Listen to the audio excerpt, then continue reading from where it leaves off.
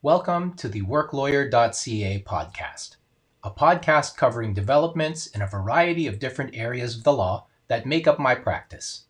I'm Jeff Robles, a Law Society of Ontario certified specialist in civil litigation and a partner at Riley & Partners. I hope you find this episode helpful and informative.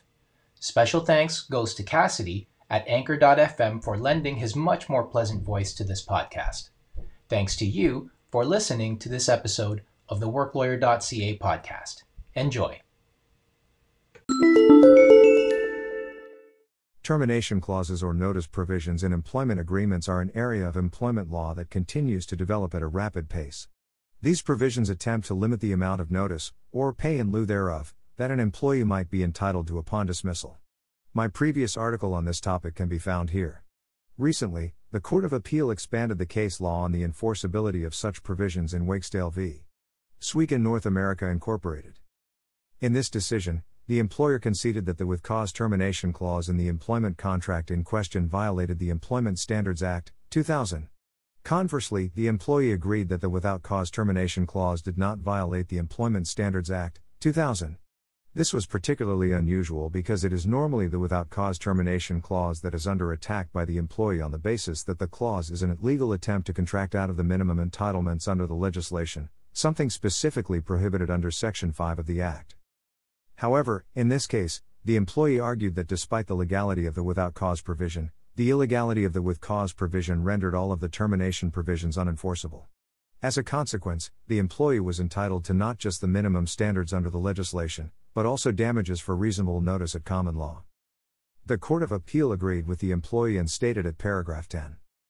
An employment agreement must be interpreted as a whole and not on a piecemeal basis. The correct analytical approach is to determine whether the termination provisions in an employment agreement read as a whole violate the ESA. While courts will permit an employer to enforce a rights-restricting contract, they will not enforce termination provisions that are in whole or in part illegal. Here the motion judge erred because he failed to read the termination provisions as a whole and instead applied a piecemeal approach without regard to their combined effect.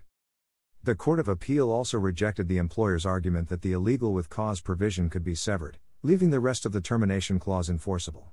In its reasons, the Court of Appeal stated at paragraph 14 that a clause purporting to sever an illegal clause cannot have any effect on clauses of a contract that have been made void by statute.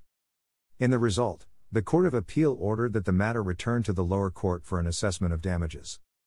As I mentioned in my previous article, the takeaway, particularly for employers, is that a termination clause that attempts to limit an employee's entitlements to the minimum standards set out in the legislation must be drafted with great care to ensure that no part of the clause is an attempt to contract out of the legislation under any and all circumstances. The risk is that the termination clause may be deemed unenforceable and the employee may be entitled to common law notice regardless. This article is intended only to provide general information, and does not constitute legal advice. Should you require advice specific to your situation, please feel free to contact me to discuss the matter further. Thanks once again for listening to this episode of the WorkLawyer.ca podcast. If you enjoyed this episode and would like to listen to more episodes like this one, you can find them by searching for the WorkLawyer.ca podcast wherever you listen to your favorite podcasts. Please don't forget to like, subscribe, and share.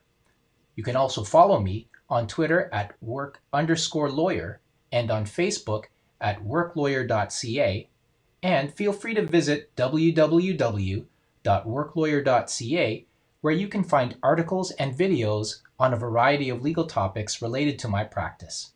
If you would like to contact me, I can be reached at 905-427-4077, extension 29, and by email at jrobles@rileyandpartners.com.